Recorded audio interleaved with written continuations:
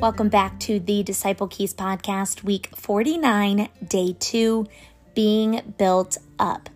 So the church throughout all Judea and Galilee and Samaria enjoyed peace, being built up, and going on in the fear of the Lord and in the comfort of the Holy Spirit. It continued to increase. Acts 9:31. Today's verse is so wonderful in so many ways, but the main part is it continued to increase. And it has not stopped increasing up until today and tomorrow. It will increase even more. The kingdom of God is advancing all over the world, and our family is being added to daily. Praise God for the increase He is bringing, and ask the Holy Spirit to give you a new vision for increase in whatever area to which He has called you to. Every believer is meant to pray for the work to expand where it has not yet come. Every believer is meant to be fruitful and to multiply. Those who have already been fruitful can be even more fruitful and help others grow in fruitfulness. Is God calling you to go to regions beyond where the gospel has penetrated? Most church planting or disciple-making movements have been started by other movement leaders.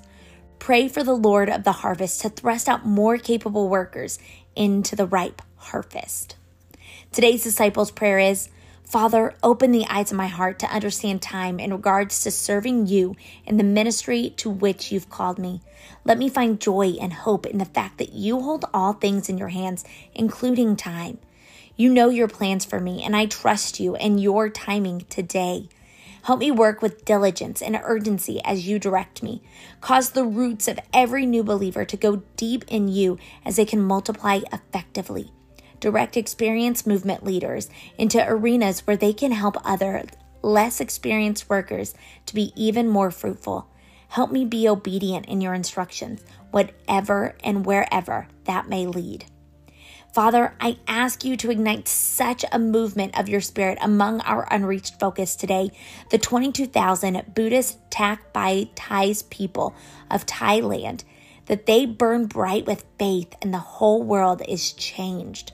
Lord, rain on their souls and give them the great love you offer through Jesus.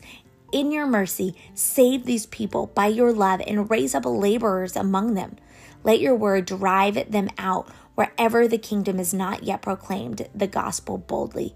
As new movements are ignited, thrust out experienced workers into the neediest areas and people groups to continue the growth. Amen.